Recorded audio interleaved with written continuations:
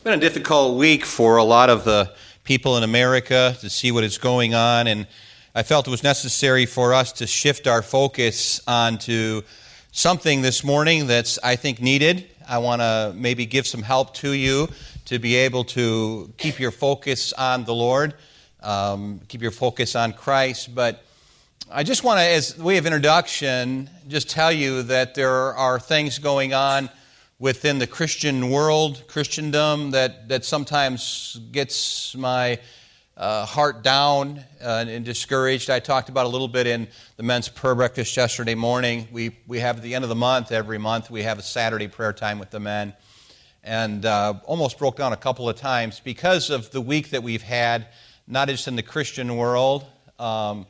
We hate to see any pastor leave the pulpit. I have a tremendous amount of good men that I look to for examples.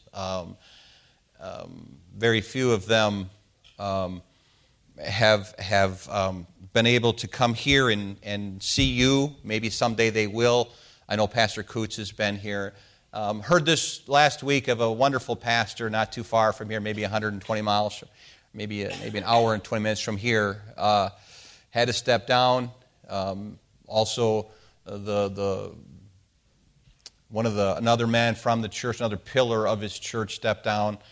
Difficult for me to see that. Both of them handing their resignation in to the deacon board, because the crumbling of the local church hurts a real lot. This establishment that we have here has been instituted by our God. It is really needed for any culture, for there to be. They have a bar on every street corner. You think you'd have a church at least on every other street corner. Or, it's something we need for a city. And when you find the churches faltering or struggling, the other ministries struggle because there are parachurch organizations that are funded. When I mean para, is they're like institutions that help out, like the Access Center we support is kind of a parachurch organization. It's not under the canopy of a pastor and deacons. Sometimes the best colleges and Christian schools are under the canopy of a one pulpit type ministry. Some of the best. And I think it's important for us to have a high view of the local church. And so when it struggles, it kind of gets you a little bit discouraged. And to keep our eyes off of man, of course, and on the Lord, we need a purpose to do that. We need to continue to do what we're doing, keep things as close to normal as possible. And here we've got different things going on, and again, because of the variances that they've told us that are harmful to us. We have, in our state, we have 2,300 now have come from Afghanistan into Fort McCoy. And they'll be stationed there and helped out. And some of us look at that as being really a wonderful thing, and it is, that we can house them and help them. But remember what they're fleeing. They're fleeing Sharia law. They're fleeing Islam. So think about that for just a moment. If they come, maybe we can't say leave your God at the gate. But we could say, listen, we want you to think about what America's all about. Then we need strong leaders and not weak leaders. Sure. If you look at the president as being weak, it's because America's weak. Because we usually put somebody in charge like we are. Usually. The Clintons are corrupt. And so America is corrupt and put them in place for those many years. And you have to realize this is reality. And I really believe that what we need now is for people to stand up and be strong in the Lord. Yes. Another thing that kind of hurt me a little bit this week, and it's brought me to tears, is to know that there's 13 families that are really hurting because of their sons and their daughters. Just want to read you the names. Many of them were Marines, and so it's close to my heart. I just wanted to let you know that the oldest one is what I'll begin with, Marine Corps Staff Sergeant Darren T. Hoover. He was from Salt Lake City, Utah, 31 years old. He was the oldest. Marine Corps Sergeant Johnny Rosa Rucapardo, I can't say that 5 times, 25 years old, of Lawrence, Massachusetts. Marine Corps Sergeant Nicole L.G., 23 years old, from Sacramento, California. Marine Corps Corporal Hunter Lopez, 22, of Indio, California. Marine Corps Corporal Dagan W. Page, 23 years, of Omaha, Nebraska. Marine Corps Corporal Humberto A. Sanchez, 22 years old, from Logansport, Indiana. Marine Corps Lance Corporal David L. Espinoza, 20 years old, from Rio Bravo, Texas. Marine Corps Lance Corporal Jared M. Schmitz, 20 years old, of St. Charles, Missouri. Marine Corps Lance Corporal Riley J. McCullen, 20 years old, from Jackson, Wyoming. Marine Corps Lance Corporal Dylan R. Marola, 20 years old, from Ranchero, Cucamonga, California. Marine Corps Lance Corporal Kareem M. Nikio, 20 years old, from Norco, California. And then in corpsmen, every reconnaissance team has a Navy personnel with them. There are plenty of them on a lot of these MAUs, or Marine Amphibious Units, or any kind of team that's out there. They have a lot of people from the Navy go along with them. And Kareem was one of those. Maxton Soviek, 22 years old, from Berlin Heights, Ohio, was that Navy personnel. They call him a hospitalman. Army Staff Sergeant Ryan Knoss, or Noss, 23 years old, from Curryton, Tennessee. In the Pentagon, of course, the spokesman John Kirby said yesterday, that the remains were being flown out of there, and they are arriving today at the Dover Air Force Base. And if you can think of it today, pray for the families and pray for those that have been through the difficulties. I appreciate Fox News because I get to see people that have been in the service, but they're still hungry to help our country, still desiring to move on. And had a hard week concerning these, because I know some of the families are hurting. And I thought to myself, what can I do to help our people? Because I know some of you are hurting inside. There's a lot that goes on in the emotions. There's a lot that you don't know about that we have gone through, some of us. And we have to deal with these pains and these difficulties and these hurts. And I call them hauntings. And if you've never been to war, you don't know nothing of these hauntings. But they come. And when they come, it's very difficult. Because you've got to continue to do your job. You've got to continue to fulfill your responsibilities, even though the hauntings come. Yeah. Satan whispers in your ear, and you have sensitive times to where nobody understands you. Nobody but God. And where do you go, and who can you turn to? And I am not whining this morning because I'm not a whiner. We say at our house, my wife's got right above her kitchen sink, no whining, big letters. Sometimes we say, want a little cheese with that wine? And she'll remind me, nothing worse than a man who whines. She reminds me once in a while. And so it's interesting as we think about this, because we go through times of difficulty, but there has been always these things going on. And I want you to look at the text, if you would, just a section out of Psalm 119, and look at verse number 68. Thou art good and doest good, teach me thy statutes. And I really believe that if we're talking about God's goodness, that we can stay steadfast in God's goodness. That God's goodness is why we are here today, because He's been good to us. And none of us have to walk home. None of us have to go to a hut somewhere or perhaps sleep on a cot someplace. We have places that, and listen, even a poor person in America is doing a lot better than some of these refugees coming in. And I've been around the world, and I'm so thankful. I was sitting in the dentist chair waiting for the doctor to come in, and the nurse had 1,001 questions for me. Whenever I'm in a place with a mask on that says U.S. Marines, veteran, people want to talk. And so she did. And we talked about a few things before the doctor came in. And one of the things that I wanted to remind her was that she has been blessed, and God is good. And a lot of times we can get our minds into the dark, so dark, and we're living in a dark world, that if we don't forget that God is good, then we become stained, if you would. We're like that person that Charlie Brown with a cloud over the head, walking everywhere like kind of in the dark. And God wants us to walk in the light. He wants us to remember how good He is. And I think it's important for us to remember that God is God and He's on His throne. And He allowed the sun to shine today. He's allowing the corn to turn color now so that we can get to the harvest time. And He's not done. He wants to work in you. Somebody says, well, I'm in my 60s and I'm in my 70s. Well, that's okay, but God still wants to work in you. You're in your 80s or 90s even, God still has a plan. He's still preparing you for that place. And be sensitive, but remember His goodness, dear friend. Elizabeth Elliot said, God is God because He is God. He is worthy of my trust and my obedience, and I find rest nowhere but in His holy will. A will that is unspeakably beyond my largest notions of what He is up to. And sometimes it's important for us to just be submissive and say, yes, Lord, yes. Have your will and have your way. Yes, Lord, yes. I will trust you and obey.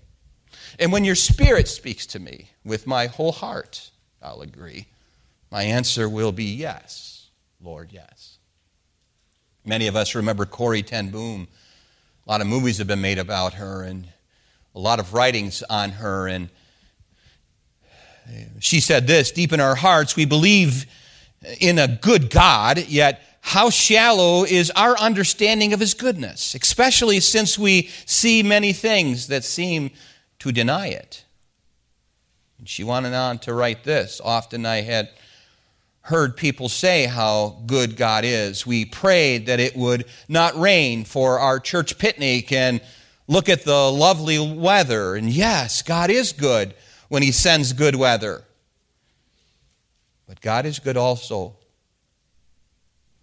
when He allowed my sister, Betsy, to starve to death before my eyes in a German concentration camp.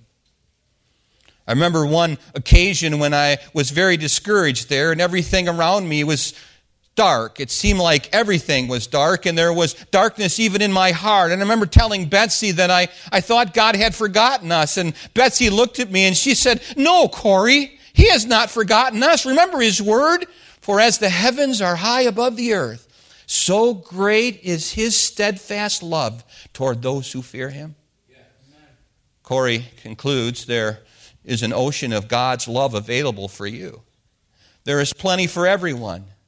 And may God grant you never a doubt of that victorious love, whatever the circumstances. We remember that God so loved the world that He gave His only begotten Son. How much does God love you? Not the elect. There are going to be those that saw above the door, Jesus saves, and they came through the door. And as they come through the door, they can turn around and look, and then you'll see the word election. Because election has to deal with salvation, of course, but when it talks about predestination, it's talking about sanctification. That's after salvation. Some theologians get it all mixed up. And by the way, to have a church that desires systematic theology or doctrinal theology is the church you ought to get into. Because what's happening today is the churches are buying into the philosophies of this world. They're accepting everything that they're being told. And by the way, if you soak your brain in CNN, you're going to have issues. Yes. You're going to have issues because it's contrary to the Word of God. Yes. They are godless people that desire finances and money to keep things going rather than the God of heaven keeping them. Amen. One of God's faithful missionaries, Alan Gardiner, experienced many physical difficulties and hardships, and through his service to the Savior, he was hurt many times. And despite of his troubles, he said, while God gives me strength, failure will not daunt me. In 1851, at the age of 57, he died of disease and starvation while serving at the Picton Island. That's the south tip of the South America. And when his body was found, his diary was there laying next to him. And it bore the record of hunger and thirst and wounds and loneliness. And the last entry of his little book showed the struggle of his shaking hand as he began to write, almost unlegible. I am overwhelmed with the sense of God's goodness. Because you know what? God's goodness is something that you can't buy. You can't go to Walmart, and I just can't believe how much stuff is in Quick Trip these days. They don't have a section to say, here's where God's goodness is. Unless you like donuts. But the goodness of Quick Trip is okay, but the goodness of God is so much better. If you focus on His goodness and you focus on how good He's been to you all through these years. I remember my grandma, she was into her 90s, living in our home, and she said, you know, Dean, I remember being a little girl on a pier, about 11 or 12 years old, and I was going to a Catholic church, and I knew who God was, and she says, as I dangled my feet in the water, I just sensed that God's presence was there with me. He was drawing me to Himself. And then in her 90s is saying, God's been so good, because in her 30s then, she got into a Bible-believing church here in Madison, and she went forward and trusted Christ as her personal Savior. You see, knowing about God is good, but accepting Jesus Christ as your personal Savior is a decision by faith that you need to make. Yes. All of us do. It's called conversion. We don't talk about that church anymore because it's offensive to people. Well, offend. Tell the truth that nobody can get to heaven unless they've been born again. Yes. And that word again is an interesting word. It's the word anothen, like the word another, but an N at the end. Anothen means from above. And it's actually found again in Luke, the introduction that Luke gives, and he talks about how that I have learned these things from above, because the word anothen means from above, but it also means again. And they chose to put in, you must be born again. It also means from the very first. Interesting word. And sometimes the original language is so colorful. That's why it's important for us to stick as closest to the original language as we can. And the Authorized Version does that. And so we take a stand here with the Authorized Version, and we'll continue until you have a casket up here. I'll keep going with the Authorized Version. Because it's important that we stay closest to what the original says. But when it comes to this whole thing of being born again, we must be born again. But I want to entertain you with just a few thoughts, and kind of just help you understand that God can give you power and strength just by focusing on His goodness a little bit this morning. So entertain a high vision of God's goodness. And so that's the first thing I see as we're looking at the highness of it all. I look at verse number 1. He says, Thou hast dwelt well with thy servant, O Lord, according unto thy word. Did David have difficult times? Yes. But he knew that God dealt with him in a right way. Teach me good judgment. You could circle the word good. And the knowledge, of course. And for I have believed thy commandments. Before I was afflicted, before I had difficulties, I went astray. But now I have kept thy word. And so let me just share with you that if you've been through difficult times where you feel like God is afflicting you, that's okay. Because it's during those times that you'll cry out to Him. Yes. But I find in this passage really the nature of God's goodness. And the nature of God's goodness, first of all, it is divine. It is God who is God. And it is God who is the one that will comfort you and give you strength. All of His attributes, His love, His truth, His justice, all make up His goodness. And so when we're talking about God's goodness, we're talking about His love. We're talking about, of course, the truth of His word. We're talking about His justice, His righteousness, and His desire to send His own Son. But I believe it's divine, and we could focus there for a moment, but I must move on. It is also operative. That God's love and God's goodness is continuing to work. It is positive and active versus negative and passive. Some people think that God is some old person up there with a beard. And He just kind of just looks down from heaven, and He's like Uncle Sam looking down and in his chair kind of laid back. No. Our God never slumbers or sleeps.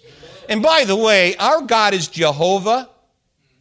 He sent His Son, Jesus, and there is salvation in no other name but Jesus. Just kind of wanted to put that in there. Our God is not Allah, not Buddha. Our God is Jehovah. He is King, and He will always, and He is operative. He never slumbers or sleeps. And we see this in nature. I think we see it in the sunshines. And I mentioned it also that we see all of these things changing. And we see it in the stars. We see it, again, in how they sparkle and how the birds sing and how the crops shoot up. And eventually they wave back to heaven as the wind blows a little bit. And we see the operative goodness of God. We see His goodness in giving us grace. That God didn't have to give you grace, but He did. We see it by His protection, and many of us have said, wow, I'm so glad I wasn't in that accident. Just recently I saw an accident that was given on the Facebook of an accident that was up where we were just at. We were up in the UP area, and there's a road that goes all the way from the Land of Lakes, goes all the way up to Waters, Michigan, and there was a bad accident. Horrible looking car. And they said, you know what? The car that they took away was worse than that one. I thought, what a horrible accident. Right in the roads that we were.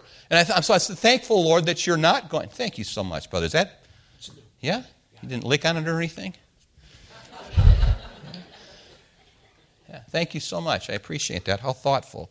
I think I'll pour it in a cup, though, and drink it out of this cup. See how I'm shaking? That's not because of medication. It's because I'm 60. And I'm always nervous up here, even you think I may act like I'm tough. I am not. It's God's grace. It's God's grace. Let me just tell you that God is constantly providing grace to us. Not just saving grace, but also sustaining grace. And serving grace. That I could stay here for 24 years and open up the Bible and preach to you is really a product of God's grace. How can a man take the Word of God and teach people the Word of God day after day, year after year, decade after decade? How could he do that? Only by His grace, right? He saved me by grace at the age of 7. He sustained me through all of those things in Lebanon. He helped me go through college. I mean, actually, I'm a senior for the 3rd time and I'm looking forward to graduating next spring at 60 years old. But I'm telling you, it's because of God's grace. His grace is sufficient. Oh, it's God's grace by protecting us, by providing for us. He always provides for us. Sometimes when I think, how are we going to do this? And all of a sudden, Tammy will say, well, this is to happen and this happened. I'm thinking, that had to be God. Sometimes she'll come out of the bathroom and she'll say, you like this dress? And I say, wow. She said, 50 cents at a garage sale. Or perhaps, $5 or whatever, but it sure beats $50 from the dress shop. And I don't even like going in those places. Because God's goodness and His provision.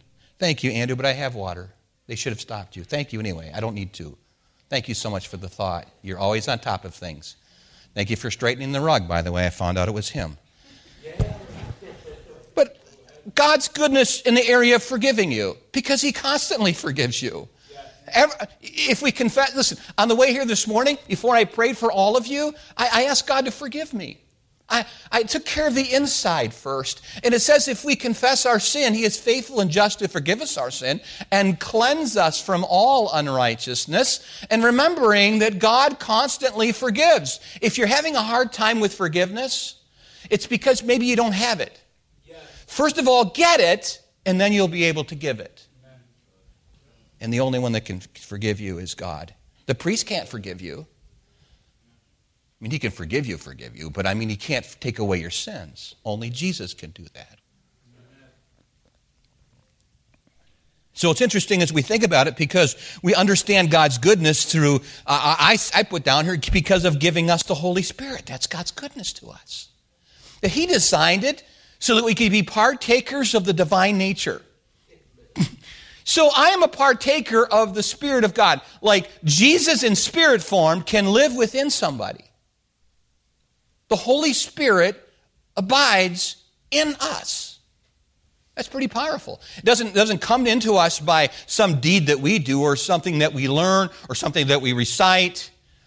It is by really being a person who would be humble enough to say, Lord, I know I can't do it on my own. And I'm coming to you because I know I have no other help but to call out to you. Would you please forgive me of my sins? Would you please forgive me of the things that I've done that I think are wrong, and maybe they're not sin, but I think that they're wrong, and so would you forgive me for that? Yeah. He will forgive you for that. If you go to Him, and then ask Him to come into your life, you just open up that door wide open of your heart, and He'll come in, and He'll abide in you. And by the way, He'll never leave. Amen. He'll be there. He will never leave you or forsake you. Friends will. Maybe your husband will. Maybe your wife will. Maybe your parents will. But Jesus never fails. Wish I could sing. I would sing, Jesus never fails. But if I could sing, then I'd probably have more people on YouTube watching me. But all I can do is preach.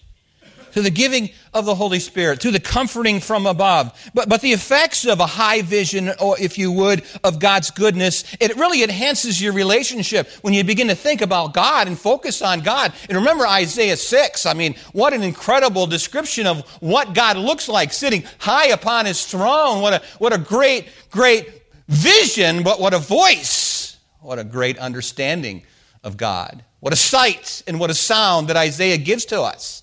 An understanding of who He is, and that enhances our relationship with Him. It increases our security when we begin to look at God's goodness. It produces assurance because we need that, because sometimes we don't feel like we're saved because of living in the flesh. But salvation isn't based upon feeling, it's based upon the fact of God's Word. Because your emotions can trick you. Even if our hearts condemn us, know that God is greater than our hearts. Because your emotions are so flip it. We have to remember that God has an incredible desire to keep you sound, sane, and sensible in a world that is so confused. They're twisting everything from words to pronouns. And then they think that guys like me are going to change. They think that. It ain't going to happen. I'm fixed in God's great goodness, and I will remain there, and I don't need this old world. They need Jesus, though. Yes, amen. So I think about this high effect, and gives me the power to be able to enhance my relationship, increase my security. It produces assurance and encourages me to go to prayer, and it gives me the proper view of self. Whenever you're thinking about God and focusing on Him, you see how puny you really are, dear friend. Nothing really, I think, is abhorring more to God than a prideful Christian. You may be saved, your name's written in the Lamb's Book of Life, but you flaunt around like you're the only person on earth.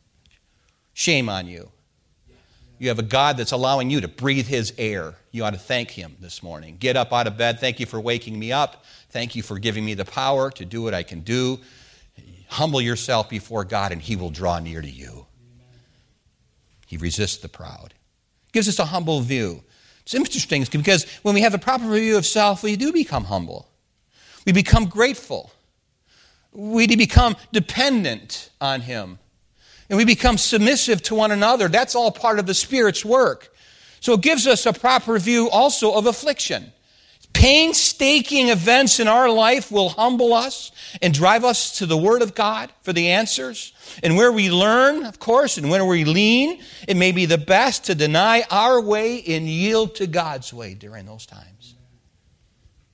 As a ship sometimes needs to head to the harbor because of the storm, or maybe for a different reason. And so at the time, God in His providence may be helping the captain of that ship and all those aboard the ship. And I think about how that sometimes we must take times of rest. When I was in the service, I was on the USS Pensacola. I think they've retired the ship now. But it was big enough to handle a bunch of Marines. We all were down below. The Navy guys had different accommodations. Ours were basically hammocks that hung on the walls. And the person it was on top of you was right here. It was close. But sometimes those ships would anchor, and then they would have a time of rest, time of renewal, a time to restock. Maybe there was some repairs that had to be done and redirect. And it wasn't by accident that they had to rest. And sometimes, just as an old ship needs to take the time of going into the harbor, sometimes God allows us to do the same thing. We enter into a hospital room not knowing how long we're going to be there. We enter into some illnesses that maybe we think should go to somebody else and not us, perhaps. But God allows it to come for a reason. And that reason many times is for us to be renewed in our walk with Him and to be renewed in His goodness. So don't shy away from times of affliction. God's goodness and God's glory really are the same thing. And these words are important. Spurgeon wrote them years ago. Let me read them to you concerning God's glory and God's goodness. Spurgeon said this: "It has frequently happened that good men in times of great trial have asked God either to give them a signal token of His love or a special revelation of Himself, that they might be strengthened and encouraged thereby. I suppose that many here present, it is true that when called by the Master to great labor or deep affliction, you have been conscious of the same inward desire. Your heart has craved after some extraordinary dispensation of grace to counterbalance the extraordinary visitation of suffering that came to you and that has overtaken you. Where you indulged with singular nearness to God and God met with you, and you had unusual glimpses of His glory. Let us draw your attention in the first place that the fact of God's glory evidently lies in His goodness. You observe this, I really believe, it's found in Exodus. If you wanted to take your Bibles and turn back there with me to Exodus, just for a moment, look at Exodus with me. Because we see this here, that God's glory and God's goodness in hand. And so when we're looking at God and wanting to desire His goodness, we're actually desiring His glory. The Bible says in verse number 12 of the 33rd chapter of Exodus, God presents this in His Word. Like Brother Mauricio says in the white pages. A lot of us don't look at these, but I always say really in the Old Testament, there's so much. And you find an Old Testament man and that embraces the New Testament, you'll find a man of God. Because they work both in both. And a lot of times I'll bring you messages just out of the Old Testament. But look what it says here in verse number 12. I need to read through it rather quickly. And Moses said unto the Lord, See, thou sayest unto me, Bring up this people, and thou hast not let me know whom thou wilt send with me. Yet thou hast said, I know thee by name, and thou hast also found grace in my sight. Look at verse number 13. This is the 33rd chapter of Exodus. Now therefore, I pray thee, if I have found grace in thy sight, show me now thy way. Show me where to go. If you have your grace and you've given it to me, then show me the way, that I may know thee, and that I might find grace in thy sight, and consider that this nation is thy people. And he said, My presence shall go with thee, and I will give thee rest. And he said unto him, If thy presence go not with me, carry us not up hence. In other words, I'm not going without you, God. Amen. For wherein shall it be known here that I and thy people have found grace in thy sight? Is it not in that thou goest with us?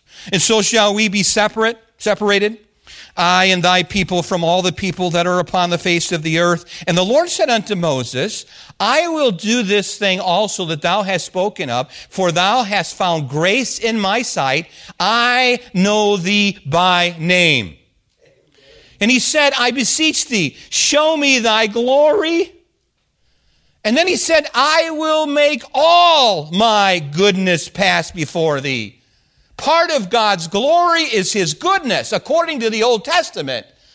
Look what it says in verse number 19. And it said, I will make all my goodness pass before thee, and I will proclaim the name of the Lord before thee, and I will be gracious to whom I will be gracious, and I will show mercy to whom I will show mercy. And he said, Thou canst not see my face, for there shall no man see me and live. And the Lord said, Behold, there is a place by me, and thou shalt stand upon a rock, and it shall come to pass that my glory shall pass by, that I will put thee in a cliff of the rock, and I will cover thee with my hand while I pass by, and I will take away mine hand, and thou shalt see my back parts, but my face shall not be seen. God says, I will show you my glory, and I will show you all my goodness, because that's hand in hand. Yes. And so when we think about the glory of God, we must think, I mentioned the contrast, really, of being humble and being proud. And I think it's mentioned in verses 69 and 70. Look at the Bible, if you would, in Psalm 119, and just a few more verses, and we're all done. The proud have forged a lie against me, but I will keep thy precepts with my whole heart. Their heart is as fat as grease, but I delight in thy law. It is good for me that I have been afflicted, that I might learn thy statutes. Sometimes we're not teachable until we've been afflicted. The law of thy mouth is better unto me than thousands of gold and silver. I really think that leads us to the second point, and the second point is that we entertain a high value of God's Word. Quickly, I heard a story about a young man speaking to his father-in-law to be, and his father-in-law said, "How much money do you have in the bank?" And the young man said, "Well, I haven't shook it for a while, so I don't know how much is in there." I think a lot of times we look at being wealthy. I'm so glad my father-in-law didn't look at my bank account when I married Tammy. But my father-in-law knew that there was something more than just silver and gold. There has been today really a theory among us that some people need to be respected because of their silver and gold. Some people believe that money is the most important need and the greatest value, but the Bible speaks differently. Psalm 19, verse number 7 says, "The law of the Lord is perfect, converting the soul. The testimony of the Lord is sure, making wise the simple. The statutes of the Lord are right, rejoicing the heart. The commandment of the Lord is pure, enlightening the eyes. The fear of the Lord is clean, enduring forever. The judgments of the Lord are true and righteous altogether. And more to be desired are they than gold. Yea, than much fine gold, sweeter than honey and the honeycomb." Sometimes we think that wealth can purchase certain things. Wealth can purchase what some think is happiness. Fancy clothes, help them to make them feel more better, perhaps, about themselves. But the Bible allows us to be clothed with the righteousness of God. The Word of God allows us to. Wealth can purchase a magnificent home, but the Bible is the only thing that will be able to give a home the peace it needs. I think about the wealth of people and think they can purchase things. So we can purchase books, of course, as far as education is concerned, and degrees, but the Bible gives us an incredible source of wisdom that goes beyond the learning of knowledge. It gives us the ability to make right choices consistently. Some people think that they need to be put down, perhaps, the red carpet as they walk in. You know, I remember my brother Darren, he worked for ACN. It was part of the group that went to, I don't know, Donald Trump had a show called You're Fired or something. I don't know what it was. But he went there. My brother was able to meet him. He's part of ACN, part of the back scenes of all of that. He got a picture of Donald Trump and him together. And but he was on red carpeting. They laid red carpeting out for. Money is never in need of people to worship it. Very few, if any, doors are closed to a millionaire. When their car pulls up, I was at breakfast at the Jet Room, and Bob Chiano and some of the other men, we meet sometimes at the Jet Room, and I pulled in to go in and have some food, and sitting in my truck I saw a limousine-type Suburban pull up, and the person was pretty wealthy to have a vehicle like that, and they have a private jet. The gates opened up, and I thought, the millionaire, he really doesn't have any problem for doors opening to him. But the Bible confers to a higher ground. Than these, by the Bible, we learn the way to heaven. And by the Bible, we learn the way how to treat people. We learn how good God is. And all of this is brought out of the Scriptures that these men may never know of. And there may be some godly rich people out there, and I'm not trying to slap you upside the head at all. I'm trying to help you understand that there's more than just your money. Oh, I could go off, but I can't. What wealth cannot do, the Bible can, because money cannot give you forgiveness, but the Word of God can. Money cannot buy you guidance. Money cannot buy you a good reputation, Mr. New York Governor. Money cannot buy you good character, Mr. Clinton. Money cannot buy blessings, but the Word of God can give you blessings. What wealth will do, the Bible won't. Wealth brings anxieties and cares. The Bible doesn't do that. Wealth will put demands on your heart, but the Bible doesn't do that. And in closing, I want to tell you a story. In 1928, that's a long time ago, almost 100 years ago, a group of world's most successful financiers met at the Edgewater Beach Hotel in Chicago. The following men were present. The president of a large utility company was there. The greatest wheat investor was there. The president of the New York Stock Exchange was there. A member of the president's cabinet was there. The greatest bear of Wall Street was there.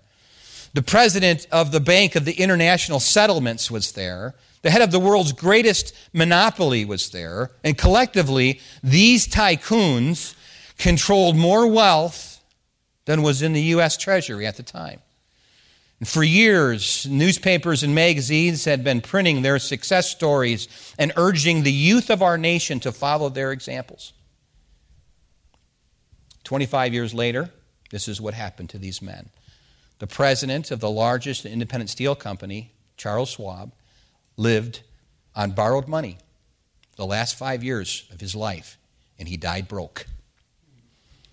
The president of the wheat investors, Arthur Cutten, died abroad, insolvent, running from bills. The president of the New York Stock Exchange, Richard Whitney, served a term in Sing Sing prison. The member of the president's cabinet, Albert Fall, was pardoned from prison so he could die at home with his family. The greatest bear in Wall Street, Jesse Livermore, committed suicide. The president of the Bank of Settlements, Leon Fraser, committed suicide. The head of the world's largest monopoly, Ivor Druger, committed suicide. All of these men had learned how to make money, but none of them knew how to live. You see, what's important for us is to have a high view of God's goodness. And when we do, we understand that when we're thinking about His goodness, we're thinking about His glory. And when we really understand His glory, we then can understand His grace.